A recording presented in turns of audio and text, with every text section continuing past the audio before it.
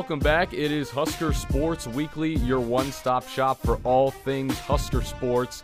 My name is Connor Clark, along with Grant Hansen, as always, and today we have got a lot on deck as volleyball split 2 games against Minnesota over the weekend, bouncing back in dominant fashion.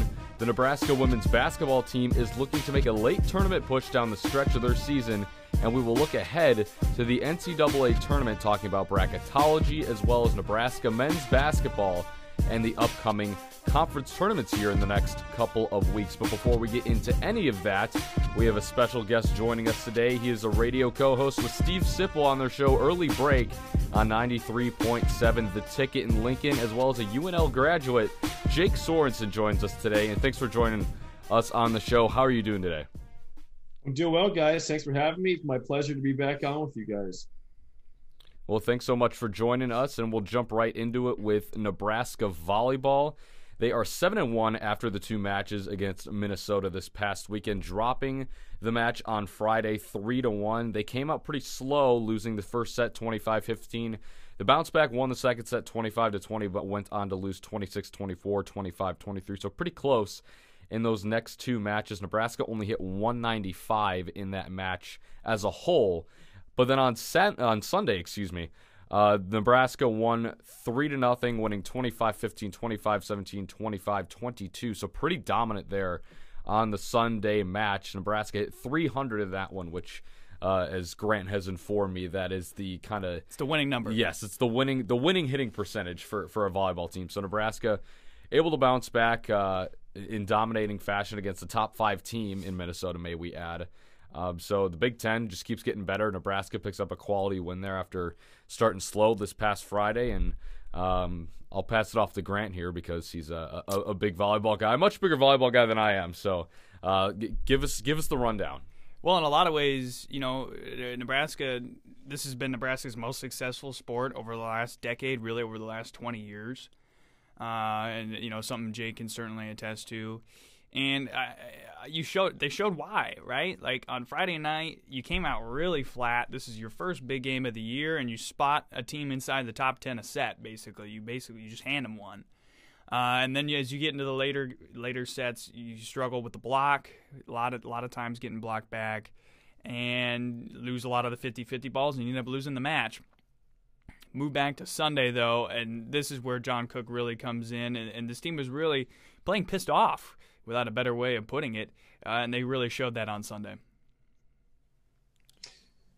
Yeah, it's something where you look at Nebraska and the way they bounce back with Cook is just why he's such a great coach. They really handle adversity, unlike something we've ever seen at Nebraska for quite some time. You mentioned the last 20 years they've been really good, and it's true. They have just found a way to consistently be not just a tournament team, but always contending to win the Big Ten or the Big 12 back when they were in that conference. And I guess I'd say this: Minnesota was undefeated coming into the match on Sunday, because he mentioned they had beaten Nebraska on Friday. But I would have walked away pretty surprised if Nebraska hadn't split that series, because that's what John Cook does. I wasn't expecting a sweep on Sunday, but when they have a rough go like that, like you mentioned, they win 1 set out of the 4. They didn't look very good in most of that match. Lexi Sun herself had a rough match on Friday. She was awesome on Sunday. She was, way better, different animal than she was, and that's just what you get. This team knows they're good. They're always going to be a Final Four contender with John Cook. That's just the way it rolls. And in a time where other sports are struggling so badly at Nebraska, it's nice to have John Cook's squad continue to carry the load, and I hope we don't take them for granted, knowing that this is not just a given. They're going to be great every year, but it's just like you see in some of the sports out there, like women's basketball, for example. You just know every year that Gino Auriemma's there, they're going to be good. UConn's going to be a good program, or Notre Dame, same thing. They're just going to always be good because they have great coaching. So yeah, the volleyball program continues to play well, and the thing is too, they're pretty deep. They had a girl come in end of that match against Minnesota because there was an injury, and there's a freshman out of, I believe, Waverly or something like that. Bonnie Evans. Yeah, and she comes in and has a couple big sets to help Nebraska close out that match, and that's a true freshman, from the area. So it's just incredible, the development and the talent that's nearby in that sport, and it's just again the testament to John Cook and what he's built here and what he's continuing to build. Well, and then you think about that moment, what caused Annie Evans to come in towards the end of that third set. You had Nebraska leader Nicklin Hames at the setting position. She goes out because she takes one to the head, a hit from Minnesota. And, for Husker fans who are concerned out there, John Cook really cleared that up in the press conference the day after. He said, yeah, if they had gone to 4 sets, she would have started at the 4th, which is just so tough. Man, her toughness was really on display on Sunday. Yeah, it was, and again, that just a testament to the kind of player that John Cook recruits. He's got volleyball is such an intense sport. Though the way that ball comes over the net, it's coming fast. You've got some really big arms in the Big Ten. It's one of the, if not the best, it's one of the absolute best conferences in all of college volleyball. And you don't get many nights off. They've had a couple easier teams they played off the bat here, and now it's getting tough with Wisconsin coming up this weekend. Of course, the top team in the country, and but yeah, it's something where if you're coming to Nebraska, you're an elite athlete, you're an elite volleyball player. It's going to be tough at times in the conference, but Nicklin Hames again is a tremendous player, and glad to see she's going to be fine after what happened. But that's what the culture is. They just keep fighting, and if they get an injury like that, they fight through it, and they know they're going to bounce back and recover. Now, obviously, you just mentioned Wisconsin comes in this week, number 1, undisputed, a total power in the Big Ten, and a team with a lot of height, a lot of girls around or women around that 6'8", 6'7" line. Nebraska's going to have to struggle with the block again this week. And they're going to struggle with a team that is undoubtedly the best in the Big Ten and the best in the country and knows that's who they are and who's on a mission, especially after getting upset by Stanford a year ago. This is the biggest game of the year, I think, until you get to the postseason. And how much of that 3-0 sweep on Sunday jumpstarts Nebraska into Friday night?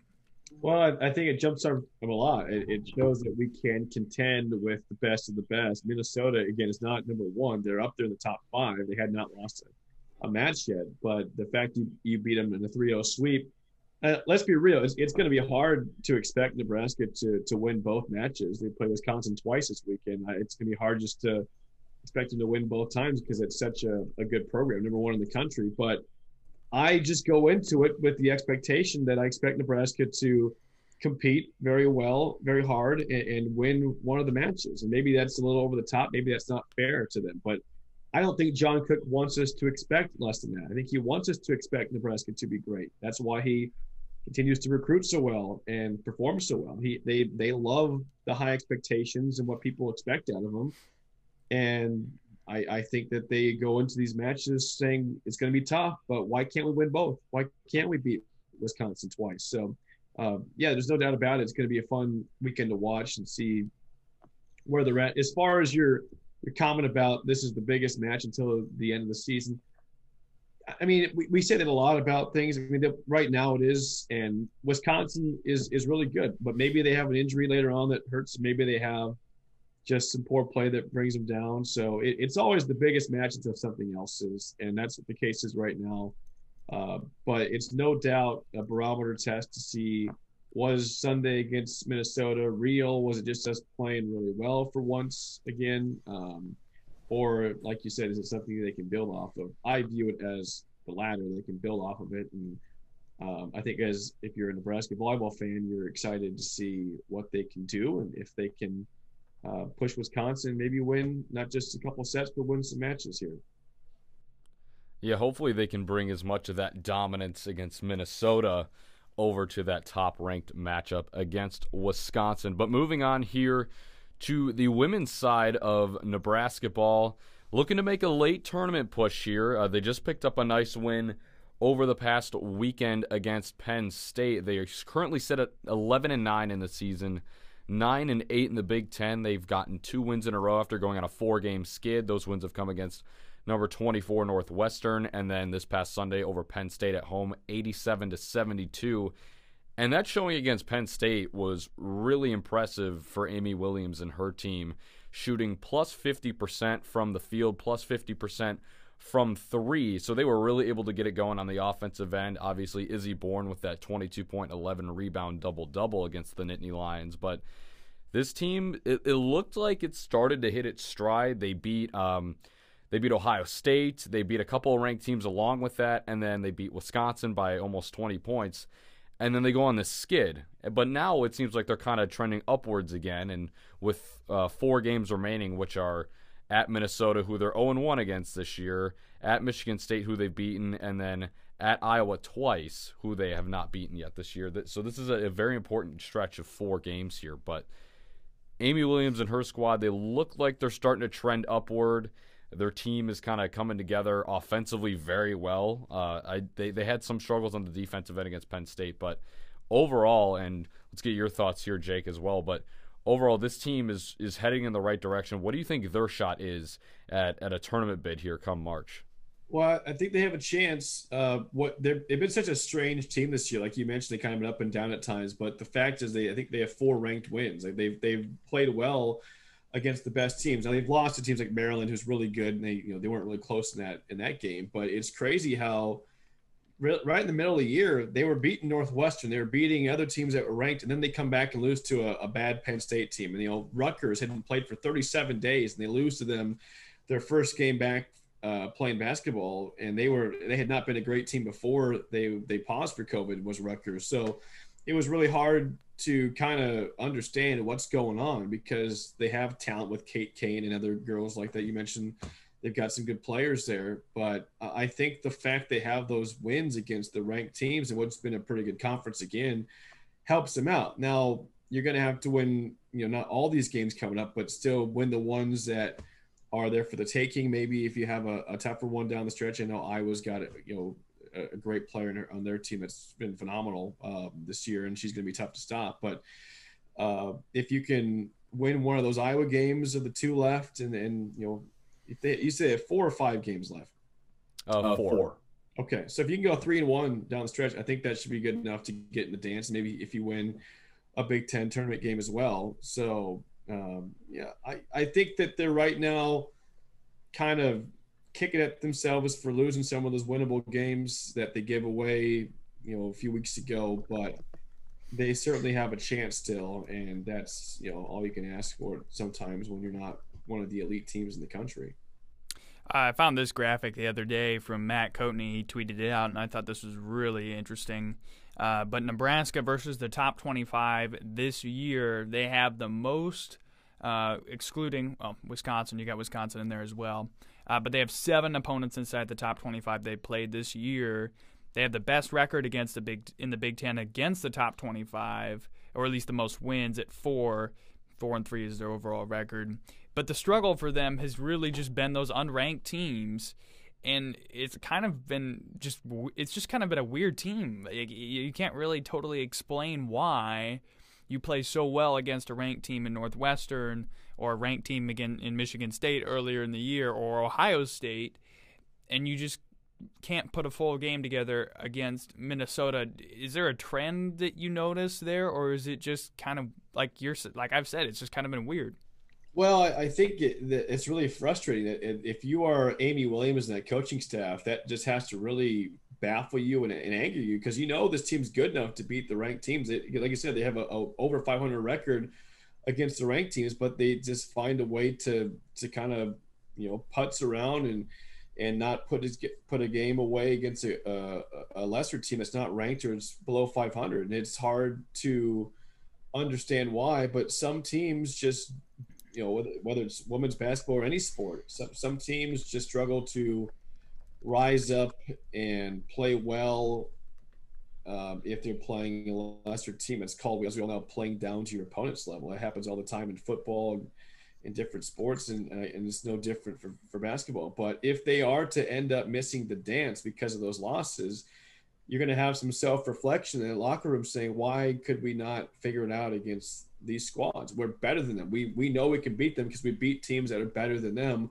why are we not getting it done versus them? So I wish there was a better answer for that. I don't know. It's again not rising up. It's lowering your level to the team you're playing against. But I just know, again, if you're in that locker room and they don't make the tournament, you're gonna have a lot of questions saying, why were we so good against those teams but so bad against these teams? And there's maybe something more psychological in there that we don't know about. But it would no doubt be frustrating to miss with the wins they had and the losses that they've incurred.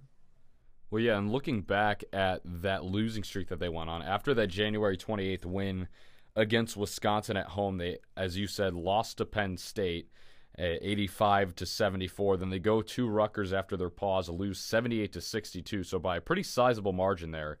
Then they host Iowa, lose by 7, 88-81, and then obviously they play Maryland, who's one of the best offensive teams in the entire country, as they put up 95 on the Huskers. They won 95-73 over Nebraska. But then Nebraska, they sweep Northwestern, who was last year's Big Ten champions, and they've been ranked for the majority of the year, if not the entire year.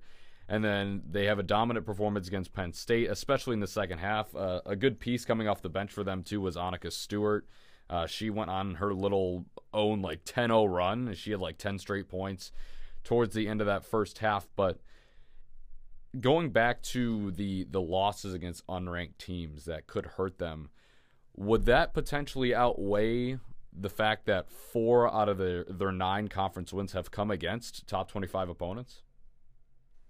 Yeah, again, if you're trying to assess the year and figure out how to look at it when all's said and done, I mean, you try to always look at the positives and say what are we going to remember the season for? But like I was saying, if those losses are what keeps Nebraska out of the dance compared to what those 4 big wins did, then yeah, I mean, you can certainly say that was what you look at more than the wins and say, why can't we do this? Like I was saying, the COVID pause, 37 days off, Rutgers, and they beat you by 16 points. And to be fair, Rutgers has played well since. They've been a good team.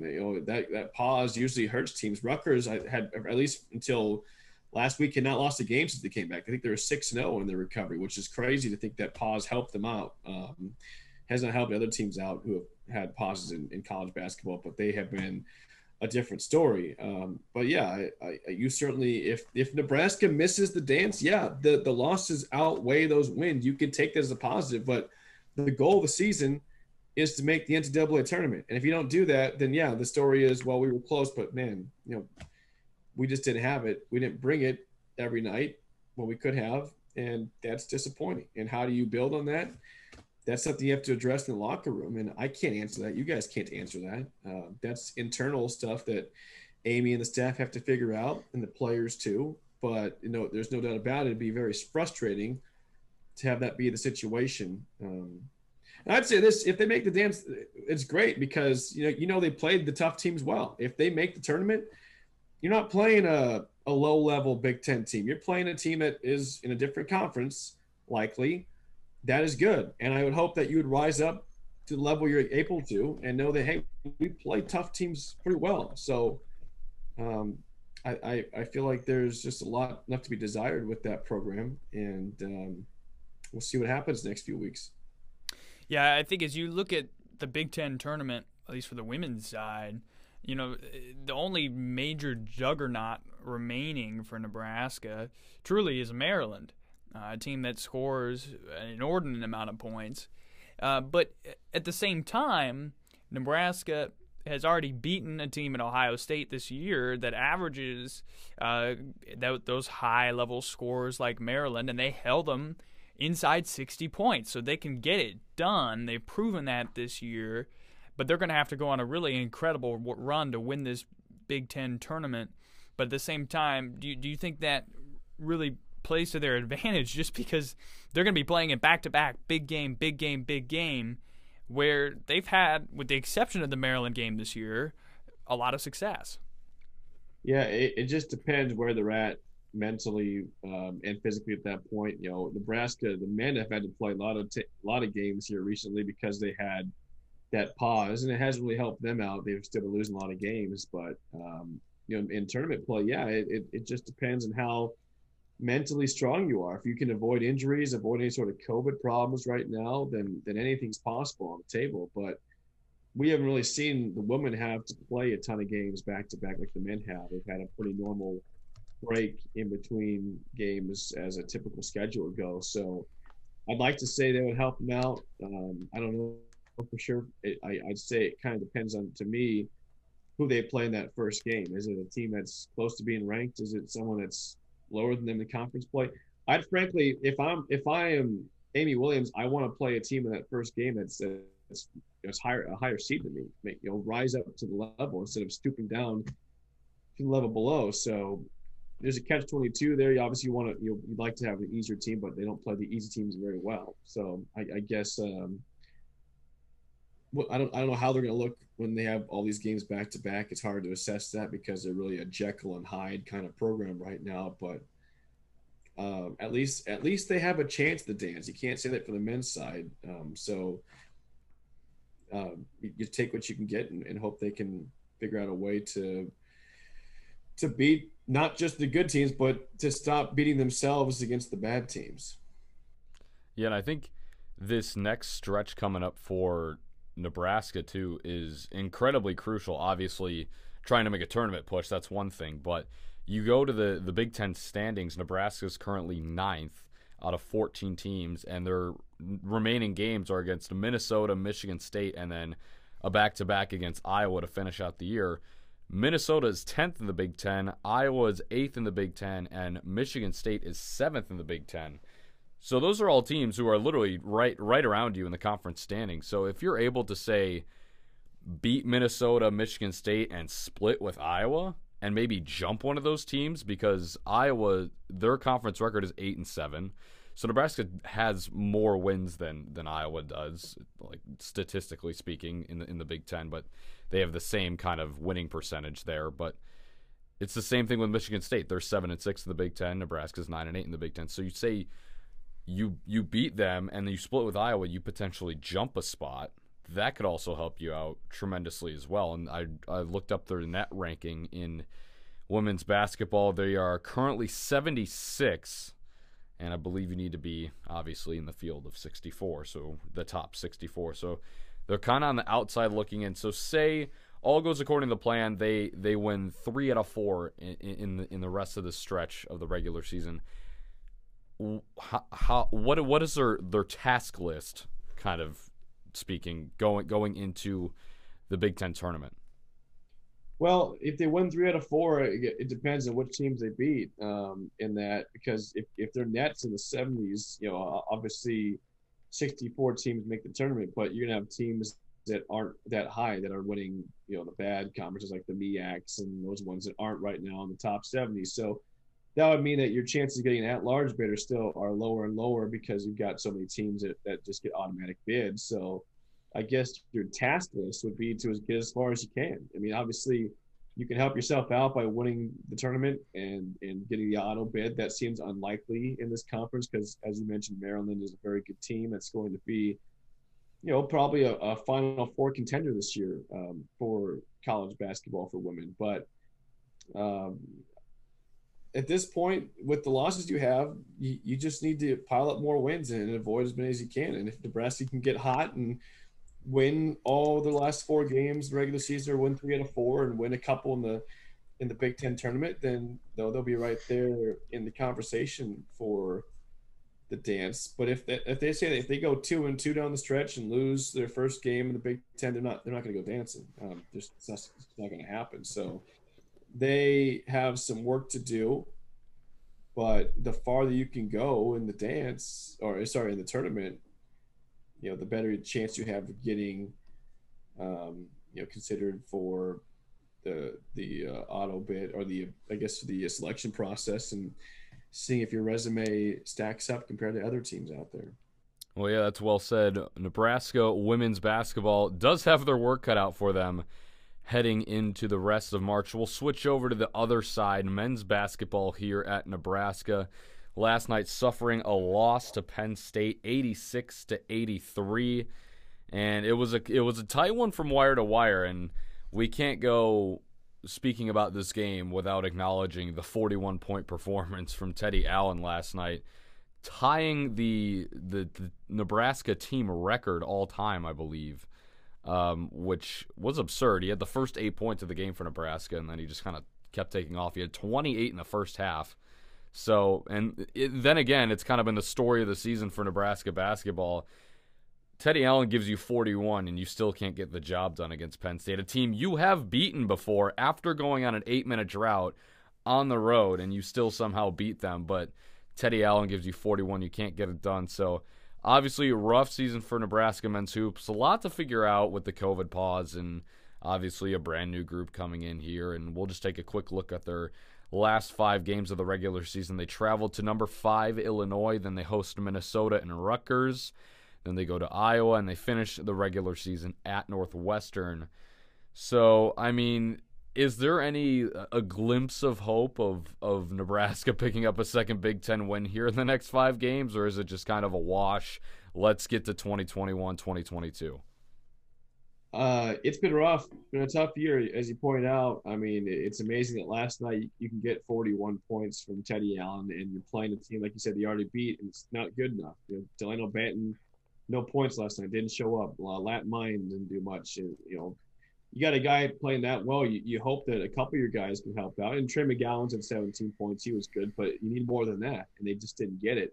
And also their defense wasn't very good. So disappointing, but that's kind of been the theme of the season, disappointment. I mean, how many people would have thought that when Fred Hoiberg was hired at Nebraska, that through 34 conference games, he'd be 3-31. I can assure you, I didn't think that. Tim Miles had his problems at Nebraska, but never that low. Doc Sadler, Barry Collier, we haven't seen this ever. We've seen bad basketball, but never to the extent of this. And this is a former NBA coach and a successful coach in Iowa State. So it's just really unbelievably bad. It's baffling. I don't think that Fred is not the guy, but man, it's just been really tough to watch this program because you see the same problems time and time again. Now, last night, they actually made free throws, which has not been the case for a while. They made threes, which has not been the case for a while, but they forgot to rebound. Penn State had 16 offensive rebounds.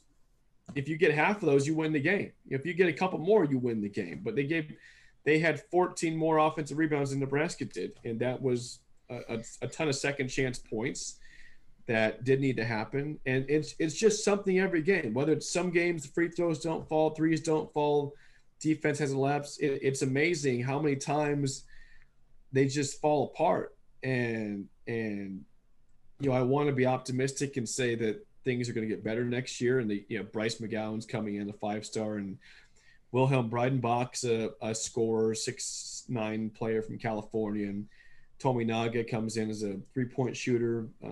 And those guys I have hope for, but they're missing layups. They're missing wide open shots. I don't know. And I guess to answer the question regarding this season, you have hope to beat Northwestern to end the year. Northwestern's very bad. They won their first 3 conference games. They've fallen apart ever since. They have played some teams close and have gone to overtime. So they've not been a complete terrible team, but they are not very good. So I don't know what to expect, but I feel like you can beat Northwestern in that final game. One thing I pulled off of your Twitter from last night, Jake, is this tweet here. It says, I look forward to the day when Nebraska men's athletics aren't a constant letdown. And granted, Jake, it's not Festivus, but could you air your grievances here with this men's side the last few years? What needs to change, and in your opinion, what's wrong? We thought we had changed it. Nebraska was struggling in football and basketball, and you went out and get Scott Frost, who was the man you wanted, and that hasn't worked out. He's 12-20 basketball.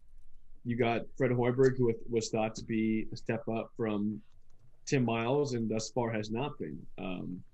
The answer, I don't know. I thought those guys were the answer. That's the scary part. Is I don't know if you can, as a fan, look at what you have and say, okay, this is how we fix it. Because I think that Fred Hoiberg start with there. I think he calls good plays. Nebraska generally, the offense looks pretty crisp. It's just why can't they finish shots, or why can't they make the wide open looks? Like, they're getting all the passes set up for wide open looks and missing them. That's not a Hoiberg problem. That's a player problem. A Division I basketball player should make a wide open three. A Division I basketball player should make a layup that's maybe slightly contested or it's not contested. A Division I basketball player should make a free throw, and that has not been the case. They're like dead last or second to last in the nation in free throw percentage. There's nobody guarding you. It's just you and the basket. What you've done when you were a kid to now. Like, there's nothing that's stopping you. So I don't know if I'm sure Fred Hoiberg just bangs his head against the wall saying, what do I have to do to get these guys to shoot better? Because he cannot guide you through a free throw at the line. He cannot tell you how to make a layup because you've done it your whole life. So I don't know. I mean, it feels like sometimes there's a voodoo doll that's stabbing Nebraska and saying, you're going to suck until something changes. Now there's not, but that's what it feels like. So I don't have the answer there. I hope Bryce McGowens can provide an instant impact and all of a sudden they can make free throws. I have no idea what to say there. For football, I mean, same problem. You lose Wan'Dale Robinson, you lose Luke McCaffrey. The defense is all back next year except for Boodle and a couple of other guys. But no one thought 12-20 would be the case for Scott Frost, especially in the easier division of the conference. This is not Ohio State. You play them a lot, but they're not in your division in the way of you winning the West. Iowa has been good, but not unbelievable. Wisconsin's been good, but not unbelievable. Minnesota's same thing. Like, there's nobody that's – Northwestern's won the division twice in 3 years, and they're not that good. They're good, don't get me wrong, but they sandwiched 2 division titles in with a 3-win season in the middle of that, and they bounce back. Why can't you do that? I just don't know. It's so frustrating right now to try to figure out how to fix it, because you're paying these guys a lot of money to fix it, and it's not working out. But that tweet is just kind of how I have felt for a while. I know that wrestling is doing well, and track and field is doing well. And I get, they're not all bad, but the ones that make the revenue, the ones that people focus on and watch on TV and attend when they can, are just not doing the job. So I don't have the answer. Those guys are paid a lot of money to figure it out, and they need to start doing it. Otherwise, it's just going to continue to be very frustrating at Nebraska. Well, I certainly don't think you're alone there. Another thing, pulling out here, you retweeted earlier this morning about the Pitt point guard Xavier Johnson. He goes into the transfer portal. What's the Nebraska connection for him? Do you think he comes here? And if he does, what's his impact? Because we saw Trey McGowens. He comes from Pitt, averages quite a few points per game there, and has not produced anywhere near to the same level here. Well, Xavier Johnson's going back to him as far as the connection. So when Tim Miles was here, he had a guy on his staff named Kenya Hunter, who then went to UConn after that. And Xavier Johnson was a longtime Nebraska commit. He was supposed to come here, and then when Hunter left to go to UConn, Xavier Johnson decommitted and went to Pittsburgh instead, where he has been a great player there. And his rookie year, freshman year, he was averaging like 16 points a game, and that just really hurt because Nebraska wasn't playing very good with Tim Miles at that point. So I don't think he's going to come here. I just said, I was kind of mentioning that's a guy that's a name we used to know and follow, and a guy that you wish would have come to Lincoln. But I guess you already have got a guy from Pitt and McGowan, so there's going to be maybe I can see Nebraska reaching out. I don't know how attractive it is to leave that program to go to a 1-win conference team that Nebraska is. But I don't, maybe he's interested in Nebraska based on his initial visits here and commitment. But I would be surprised if that ended up being fruitful of any variety here. But it's the question you ask. If you were a college athlete right now, why choose Nebraska for sports? They've been pretty bad. So it's an ultimate sales job that you have to convert to the kids, the high school players or the transfers, and it gets harder every week that you lose, and that's just the situation you're in.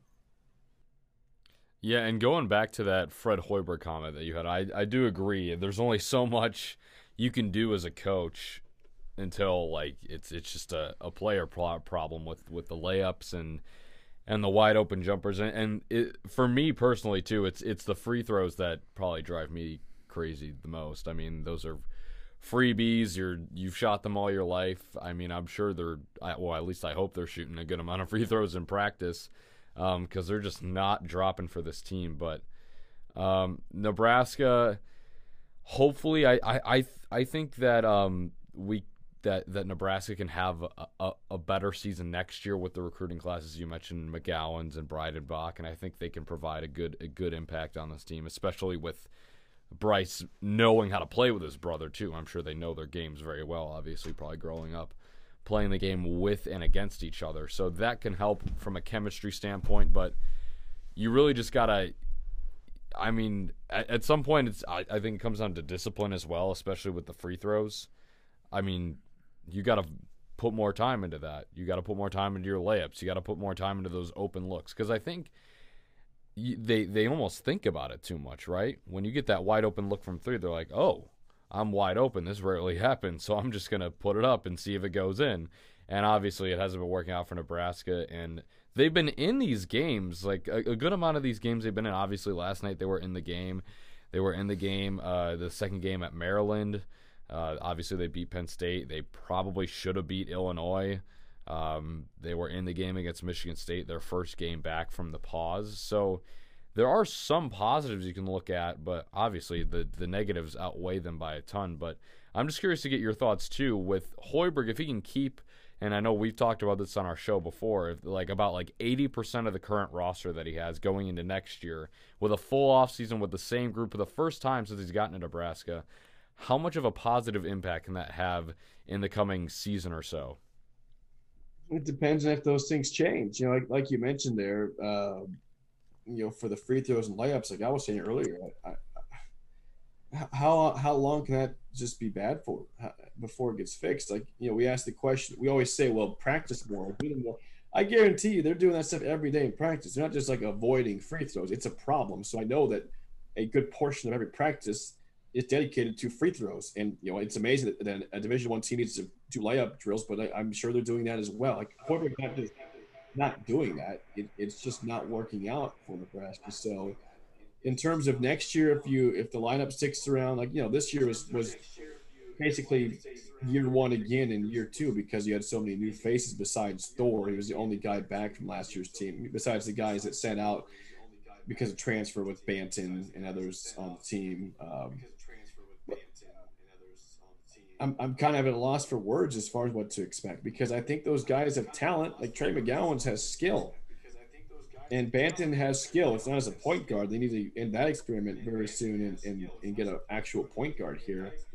But I think that we've had conversations on our show and just in general that if Nebraska had a true point guard this year, they would not be good, but they would be better. I think they'd have a few more wins. Like Cam Mack last year, he had his own problems. He had issues that certainly kept him from not coming back to Nebraska this year and going to a different level. But when he was on, man, he was really good. And if you had a guy like that who could pass and set the offense up and even make shots himself, that's a different ballgame. But Banton just is not a natural point guard, and that hasn't worked out. So if they can get a point guard as a transfer in the transfer portal this upcoming year, then maybe things change. But I don't know what changes for next year until that happens. I believe it's more important for Nebraska to get a true point guard than it is a true big man, because I think you've seen that, like Derek Walker, for example, who's not a big, he's not a small dude, he's not like a Hunter Dickinson 7'1" center, the guys from Purdue that were really tall. You can still operate and play well without having a true big. It's just you need somebody to help facilitate the ball better and get these guys open looks. Because right now Nebraska is the only team in the conference that has more turnovers than they do assists, and that's pretty much indicative of why you're 1-13 in conference play. All right, well, that'll do it for men's hoops here at Nebraska. Let's move on to a much more exciting topic than the season that has been Nebraska men's hoops. March is just around the corner, so let's dive into some NCAA tournament bracketology here. I got ESPN with Joe Lunardi pulled up. And just a quick look at the bubble watch, because that involves the Big Ten greatly. Obviously, Maryland has worked their way up into the last 4 byes. They were in the first 4 out just a week and a half or so ago, right before they played Nebraska, and they beat them both times. So they've been on a little bit of a win streak there. Last 4 in includes Indiana and Minnesota. Indiana still on the bubble and still in the field of 64 right now, despite the loss to Michigan State this past weekend. So a lot of interesting things shaking up here late in the bubble watch. Obviously, you have teams from the Big Ten such as Ohio State and Michigan taking up half of those 1 spots. You have Illinois as a 2 seed. You have Iowa as a 3 seed. So Big Ten obviously going to have well over half the conference in the NCAA tournament. But it's going to be interesting to see how these last couple of weeks play out, and with other conferences as well, such as the SEC and ACC, how those conference tournaments are going to pan out with teams like Duke and Kentucky, and how obviously the traditional blue bloods haven't been what they are usually. But I mean, I personally don't be shocked if Duke comes out and wins the ACC tournament and gets that auto bid. Maybe. I think Kentucky can make a run. I think it's a lot. The chances of them winning that tournament are a lot more slim, but I would not be surprised at all if Duke came out and won that ACC tournament. Well, they're playing better ball at the moment. I mean, they beat Syracuse last night pretty handily. Syracuse is not a great team, but they're not a bad team. But yeah, you never count out Duke. Coach K, they've had a rough go this year. I'm sure that Cameron Indoor Stadium is not quite the same without a full amount of fans in there, so it's a different vibe, but everyone's had that problem in general. They have some fans, I believe, but it's not full. But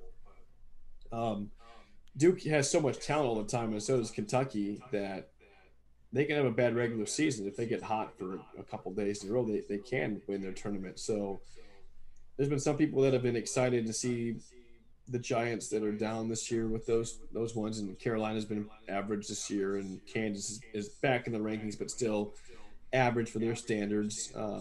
So we'll see what happens in conference tournament play, but it's been a weird year for sure. Even like last night, Baylor almost lost to Iowa State. Iowa State's horrible this year. They have like 2 or 3 wins overall, and they had to fight back and claw back and win a close game against a really bad team. So that's college basketball. Like you said earlier in the show, Nebraska, they should beat Illinois, who's a top 10 team. It feels weird to say they should have won the game, but they had every chance to do it. And that's why it's so hard to predict what's going to happen in basketball. But I wouldn't be upset to see Duke miss the dance, because they're always in. But they're playing better now, so it's probably more likely than not that unless they fall apart, they'll sneak their way into the dance and probably make some noise. Well, I'm right with you there. I think on wishing they wouldn't make it. They're currently in the first 4 out, alongside Stanford with Millard North alum Max Merle. UConn and Richmond make up the first 4 out. Last 4 in, Big Ten's Indiana and Minnesota. There, both of those teams playing in the first 4 play-in games. Iowa's moved up to a 2. Baylor, Gonzaga, Michigan, and Ohio State still ones. That Michigan-Ohio State game on Sunday was fantastic, and if that's something that we see at the Final Four, I honestly would not be shocked if we saw round 2 of that. Those 2 teams have been fantastic this year. But a lot of intriguing matchups still remain, at least in this version of the bracket. And one of those really, I think, is that Creighton-Wichita State game, that 5-12. That one, man, Creighton's played well. They don't have as many games here down the stretch as I think some of the other teams inside of college basketball do. But man, that game is something I could see. That Wichita State-Creighton game, that could be upset territory, especially if Creighton's not on their game. And then beyond that, a potential Creighton-Michigan matchup in the Sweet 16. If Creighton is on their game and playing well and they get past Kansas. there's some really interesting things that could come out of that Region 3 Michigan to Colgate look in the Joe Lunardi bracketology on ESPN as of now.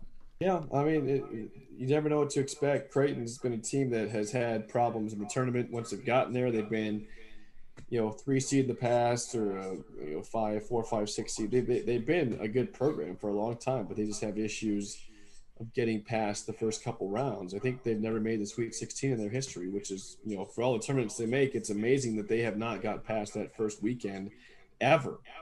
So until they do that, it's hard for me to project them to make a deep run in the tournament. I think once they do, maybe they can get over that big monkey on the back and go far and really just get past all the issues that they've had in the past woes. But something about this team for Creighton, again, I'm not a big Creighton fan. I don't watch them that often, but I do know that they always are pretty reliant on the three-point shot. Mitch Ballack is a great shooter. He's streaky, but he's typically pretty good. And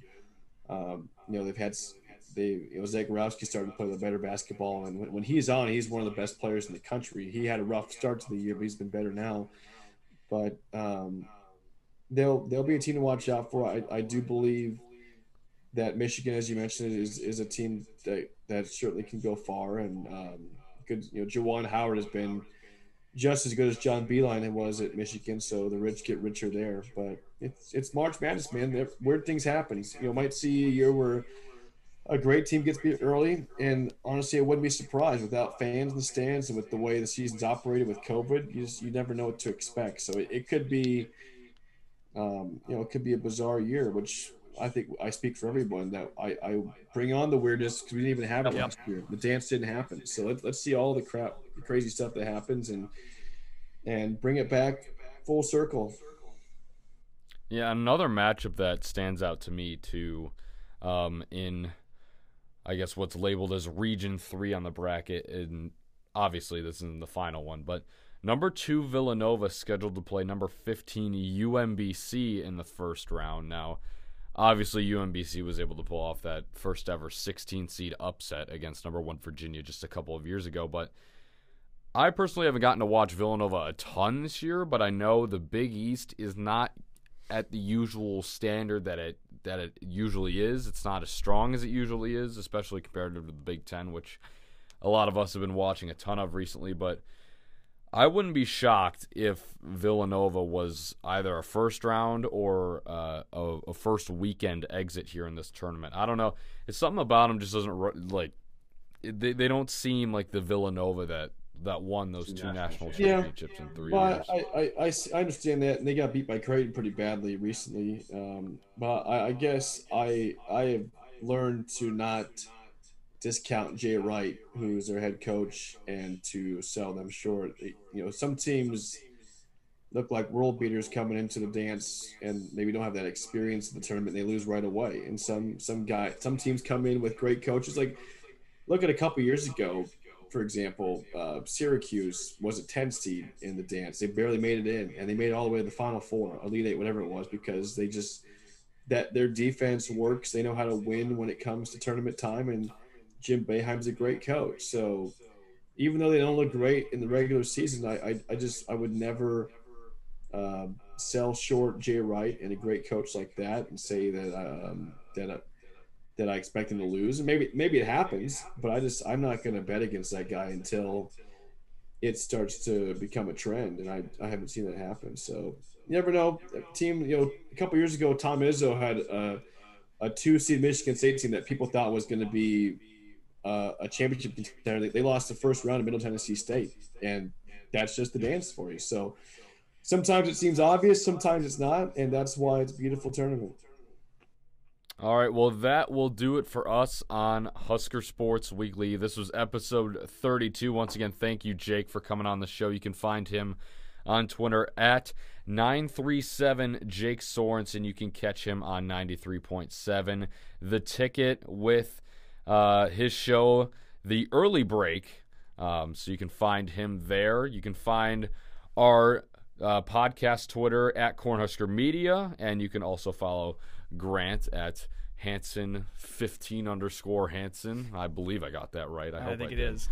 And you can follow me at C_Clark_27. So thanks again for tuning in. You can find our podcast on Spotify and on Anchor.fm, as well as CornhuskerMedia.com. So once again, thanks for tuning into episode 32. We will see you next week. Go Big Red.